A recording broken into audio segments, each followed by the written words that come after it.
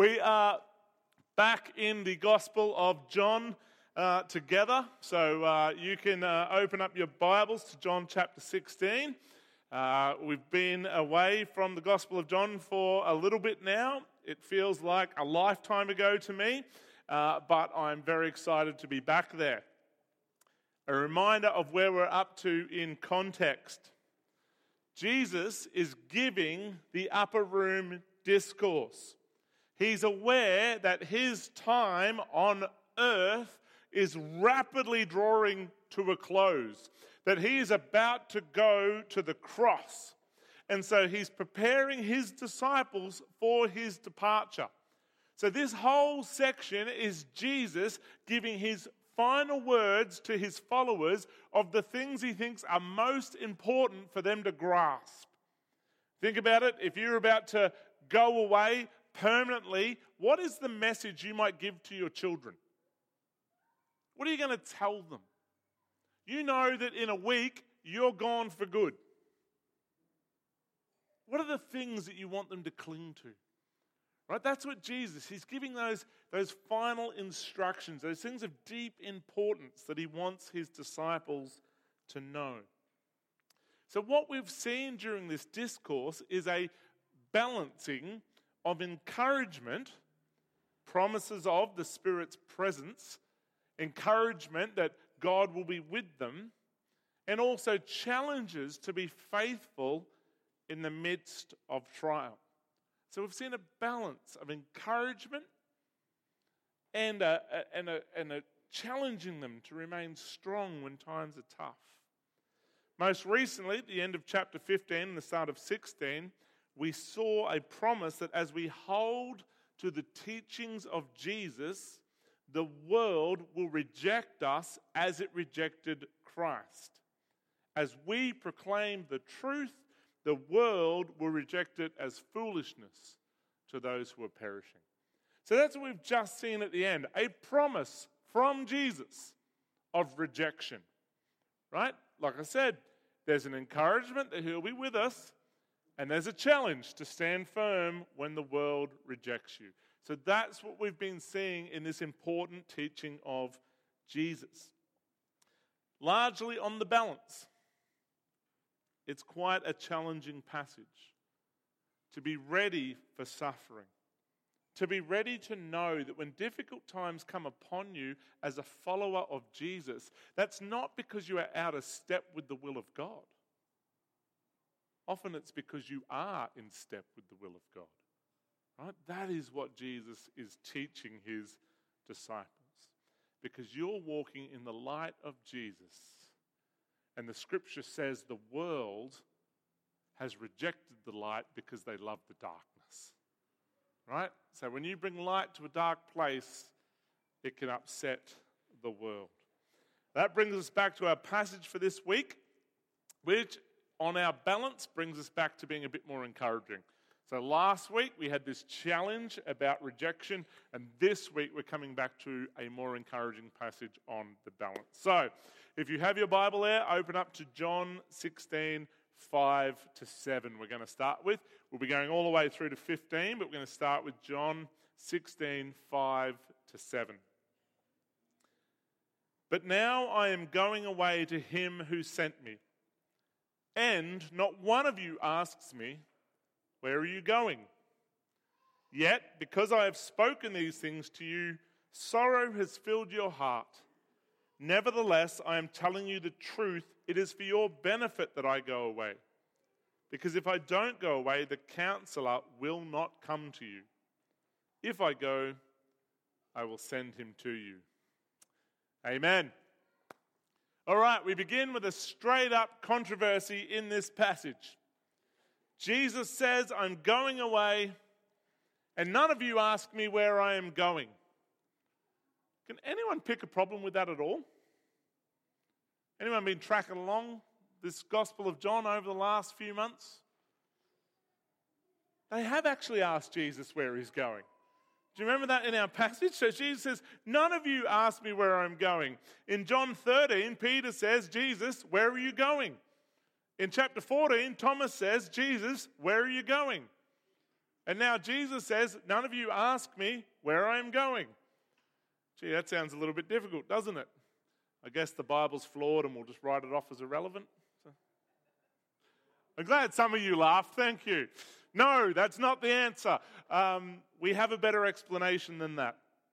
There's a couple of different ways someone can ask you about where you're going if you think about it. One of them goes like this. Where are you going? What is the purpose? How long are you going for? When will you return? What will you be doing while you're there? So on and so forth. Genuine interest, a genuine desire to understand why someone might be going. Think of someone walking away from a successful, well-paying job where they are loved, deciding to take a different job which is riskier, less pay, the future uncertain. Think of the questions people might ask that person to try and understand. Why are you doing this? Why would you walk away from this to that? Deep questions, trying to get your head around what it is they're doing and what's motivating them, right? That's one way we can ask people where they're going. Then there's the other way of asking.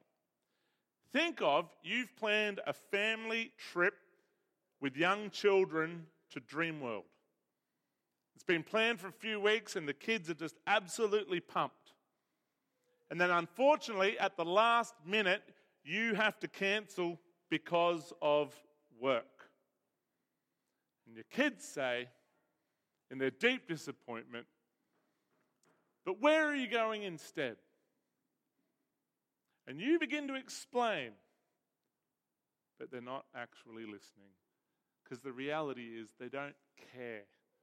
The question of where you're going is not actually to understand where you're going. It's an expression of saying whatever else is taking you away, whatever else it is you're going to do, it should be less important than going to Dreamworld. Right? That's what that question means. Do you get what I'm saying? Where are you going? They don't actually care about the answer. The where are you going is purely designed so whatever it is you might say, you're meant to feel like it's less important than going to Dreamworld. Right? That's the other way of asking where are you going. It's not actually to understand, it's simply to express frustration that you have prioritized something else instead of what my heart's desire was. Right? Anyone ever been there with their kids? I'm sure some of you have, right? That's what that question is. It expresses a heart's desire that you have prioritized something else other than what I thought it should be. That's what's going on. This is what the disciples have been saying to Jesus. They haven't been seeking the deeper things of God. They've not asked Jesus to explain why he must die on the cross, why he ever took on flesh in the first place, why he needs to return to the right hand of the Father. They are simply complaining that Jesus is going and they can't come, or that Jesus is leaving them on their own, right? It's not a question to know. It's more of a complaint that Jesus is prioritizing something else other than being with them. Anyone feel like you might have felt similarly? By the way, I get it. Remember, Jesus has given them their purpose. They've walked away from jobs. They've walked away from family. They've walked away from homes. They've followed Jesus for 3 years. They've eaten meals with him. He's given them their very friends that they have because he called them all together. Jesus has been their purpose, their direction, their goal, their future. He's been everything. And then he says, and by the way, I'm leaving you now.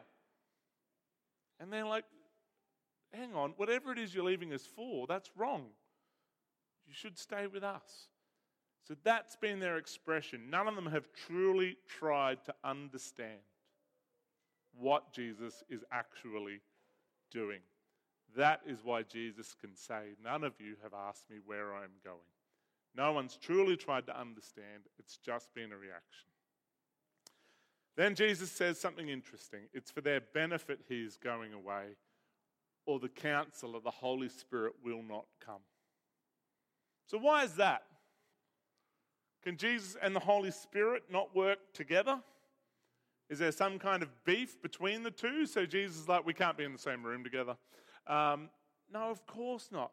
Why can't the Spirit come until Jesus returns? Well, the mission of Jesus is not complete until he sits at the right hand of the Father.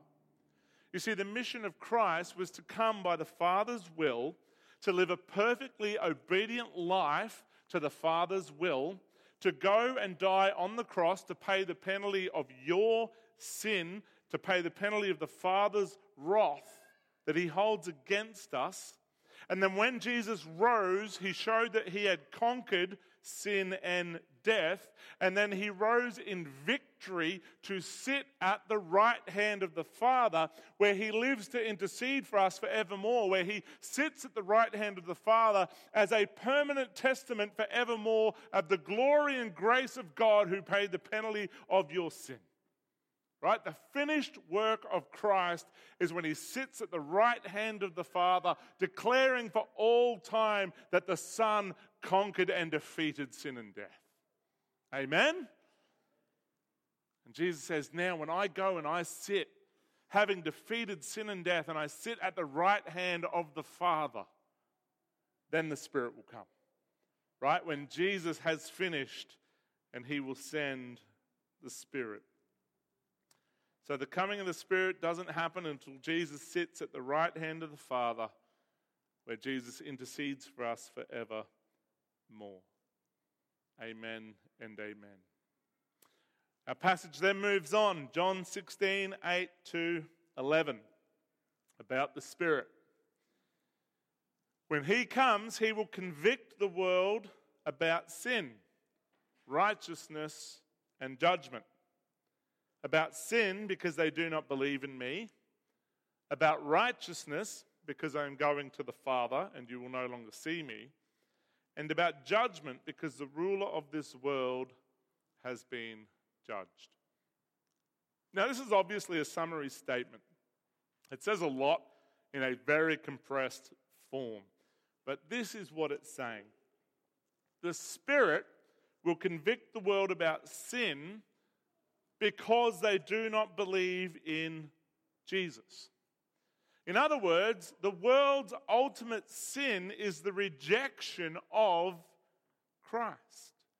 That men love the darkness rather than the light. And the Spirit will come and bring conviction of sin that we rejected Jesus, who is the Son of God.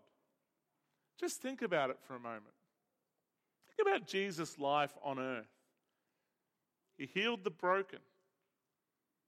He welcomed the rejected. He forgave the unforgivable. He broke down divisions of gender, race, social standing. And we killed him. Why? Because he revealed to us our sin. Jesus said lust equals adultery, anger equals murder. Rather than accept our sin, we killed the one who revealed it. The one who would bring light upon our darkened souls. Get rid of the light rather than come out of the darkness. When we come to faith, we should all go through the agony of knowing it was our sin that put Jesus on the cross. We need to go through the agony of knowing that Jesus died and suffered and bore the wrath of the Father because our sin put him there, the one who had to pay the penalty of it. Our rejection of the glory, our rejection of the lordship of Christ is why Jesus went to the cross. Jesus suffered and died because you helped kill the perfect Son of God. This is the convicting work of the Holy Spirit. He brings about our rejection of who Christ is and makes it known to us. The pain of the death of the Son of God. About sin and about righteousness because we will no longer see him. Now, why that statement? What role of the Spirit is that? Well, this is to convict the world about false righteousness, about a belief in its own goodness, its own morality, a righteousness that leaves us in our sin. As we said, Jesus revealed the works of man as dark. He revealed that our righteous deeds were evil. Now he's going to the Father, and the Spirit, through Jesus' followers, will continue to reveal man's attempts at self-righteousness as useless and evil. Right? That's how the work will continue. It irritates people when we speak about being saved by grace and not by works. Have you ever had anyone get annoyed if they come up and tell you that, thank you for your generosity, or thank you for your hard, diligent work, or thank you for any number of things about your character, about something good you're doing, and you respond with the gospel. You respond by saying, well, look, it's really because of the work of Jesus in me. It's Jesus who made me generous. It's Jesus who has done this work in me, and it irritates people. They don't like it. Oh, no, whatever, blah, blah, blah, don't give me that Jesus rubbish. They don't like, why? Because what they want to say is, you have done what you've done by your own effort. And they can acknowledge that. They can say, oh, Calvin, he's a good guy, and I can admire what he's done, and I can do that. And you say, no, you can't, because it's all about Jesus. And then to accept that means you have to accept his lordship. And they don't want to. It convicts the world when you point to Christ instead of yourself. And that's what the Spirit will do. The disciples of Jesus will keep pointing at Christ, and it will keep convicting the world of self-righteousness, because we're not into it. We're not about self-righteousness, because we first had to acknowledge that we are sinful and we are only saved by grace. Right? So the Spirit brings conviction of self-righteousness. Finally, judgment, because the ruler of this world has been judged. The vindication, the truth of Christ was his resurrection and ascension to the Father. In doing so, Jesus showed that he had defeated sin and death, and that Satan is officially judged and brought to an end. The problem for this world is that it followed the ruler of this world and rejected the rule of Jesus. And the Spirit brings conviction of this stupidity. So the Spirit will bring conviction and at the same time glory to Jesus. For the Spirit will convict of sin because of rejecting Jesus' death on the cross. Convict of righteousness because of the holy life of Jesus, now seen in his followers, reveals the sin of self-righteousness, and convict of judgment because Jesus has been declared righteous and the devil condemned. Right? That is the work of the Holy Spirit. The Holy Spirit will keep pointing this world to the death and resurrection of Jesus for the forgiveness of sin, and those appointed to life will believe. And then finally, the last part of our passage, John 16, 12 through to 15. John 16, 12 to 15. I still have many things to tell you, but you can't bear them now. When the Spirit of truth comes, he will guide you into all the truth. For he will not speak on his own, but he will speak whatever he hears. He will also declare to you what is to come. He will glorify me because he will take from what is mine and declare it to you. Everything the Father has is mine. That is why I told you that he takes from what is mine and will declare it to you.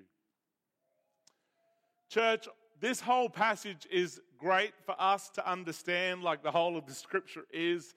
But can I challenge you that you need to latch on to this last part of this passage? This is crucial for you to grasp this morning. If you get these few verses wrong, this is what leads to all kind of destructive heresies. Jesus is the truth, right? True? He is the way, the truth, and the life. He is the final revelation of God. Hebrews builds in its understanding in the book of Hebrews to tell us that God has spoken by prophets, but now he has spoken by his Son. Right? The truth. In the beginning was the Word. He is the truth of God. So Jesus now says in this passage, I have more to tell you, but you can't handle it now. When the Spirit comes, he will guide you into the truth. What truth is the Spirit going to guide them into? And this is the crux of the issue that we have to wrestle with this morning. Is the Spirit going to come and guide them into all kinds of new and interesting truth that only the Spirit brings? If we think that, we end up in a lot of trouble. And this has happened throughout the ages of the church. We could end up with extra books considered authoritative. A new revelation of Jesus like the Mormons have. Right? They've got 4 extra books. A new revelation of the Spirit, new truth that we might need to know, which results in heresy. We could end up with a particular prophet or prophetess whose interpretations create all kinds of legalism, like the Seventh-day Adventists have. We could end up like Pentecostal churches, saying that the Spirit has given them all of this stuff which is extra to the Scriptures, teaching prosperity or teaching all kinds of things which are false, but being treated like God himself has said them. If we think that the Spirit is here to give us new truth that only the Spirit can bring, then who knows where we might end up? Right? If I stand up to you next Sunday and say, oh, church, as your main teacher, the Spirit has spoken to me, and here's what he says to you. Thank you. Thank you. Right? Now, don't do that. Just come and punch me. No, I don't know. Anyway, the point is no. No. That's not what I'm here to do. It's not what any of our elders are here to do, and that is not what this passage says. The passage here helps us navigate and avoid these traps. The Spirit will guide them into truth, which means the Spirit enables us to understand the Word of God. All of these things which Jesus said his disciples couldn't understand, but the Spirit removes the veil over our eyes and the Word of God comes alive. Some of you will be like me. I didn't become a Christian until I was an adult.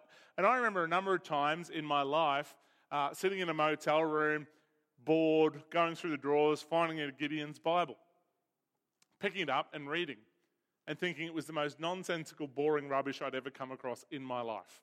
Honestly, that was my reaction. I'm like, who could ever spend time reading this? It doesn't make any sense to me. Back in the drawer. And then God saved me. And the Spirit opened my eyes. And I couldn't put his word down. The difference is the Spirit lifted the veil and illuminated the Word of God.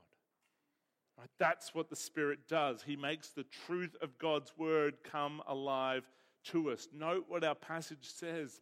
The Spirit will not speak on his own. He speaks what he hears, says Jesus. He glorifies me because he takes what is mine and declares it to you.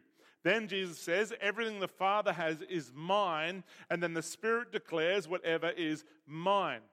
In other words, the Father declared by his will to the Son, and the Son proclaimed, and now the Spirit brings to mind what Jesus has taught. In other words, the triune God is completely and utterly unified.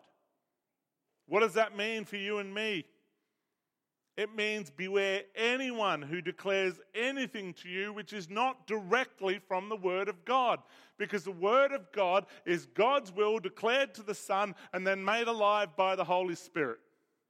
Right? That is the Word of God.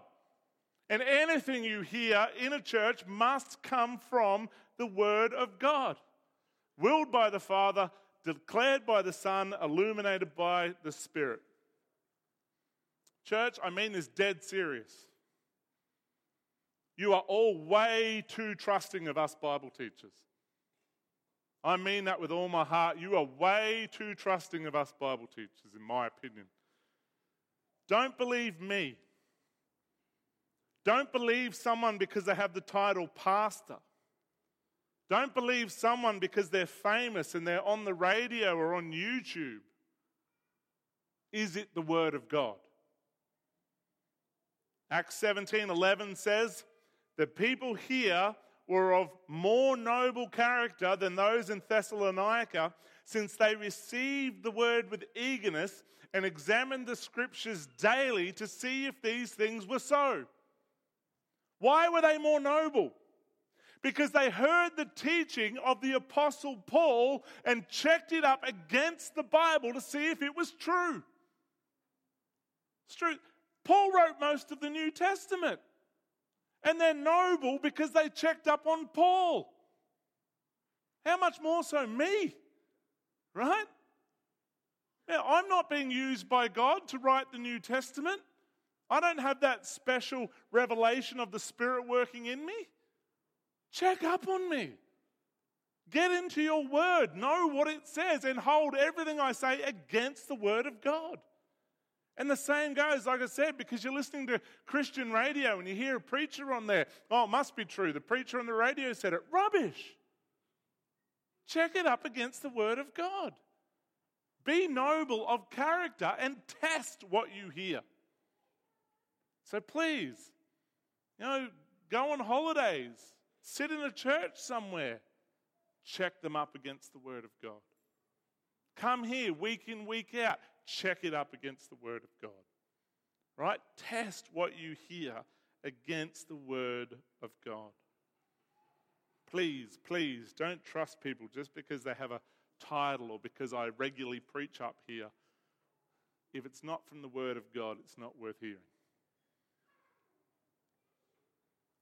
I think a big issue for many people is we keep looking for special divine revelation in our lives. And if we study the Word of God and apply it every day to every decision, you'll find the Word of God is enough. Right? So Jesus finished his work of our redemption and he sits at the right hand of the Father, and he sent the Spirit who comes to reveal the truth, who is Jesus, and he convicts the world of sin, righteousness and judgment. He reveals to us the truth of God's word, which is contained wholly in your Bible and needs no addition. In closing, so can the Spirit speak to us today? Yes. But he will only speak what reveals the truth. And the truth is Jesus Christ and his word. Anything outside of that, you need to be very skeptical of. Amen? Know your Bible. Know what it says. And test everything you hear against it. And the promise of this passage is the Spirit will help you understand the Word of God. Let's pray.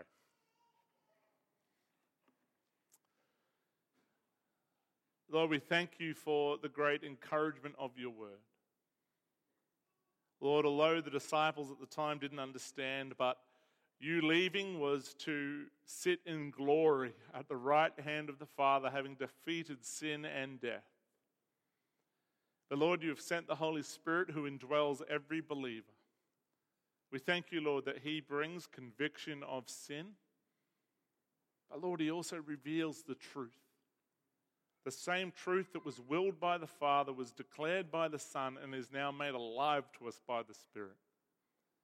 Lord, we thank you that the Spirit can guide us and help us understand your word. And we simply pray for ourselves as a church, Lord, we would be diligent in knowing your word.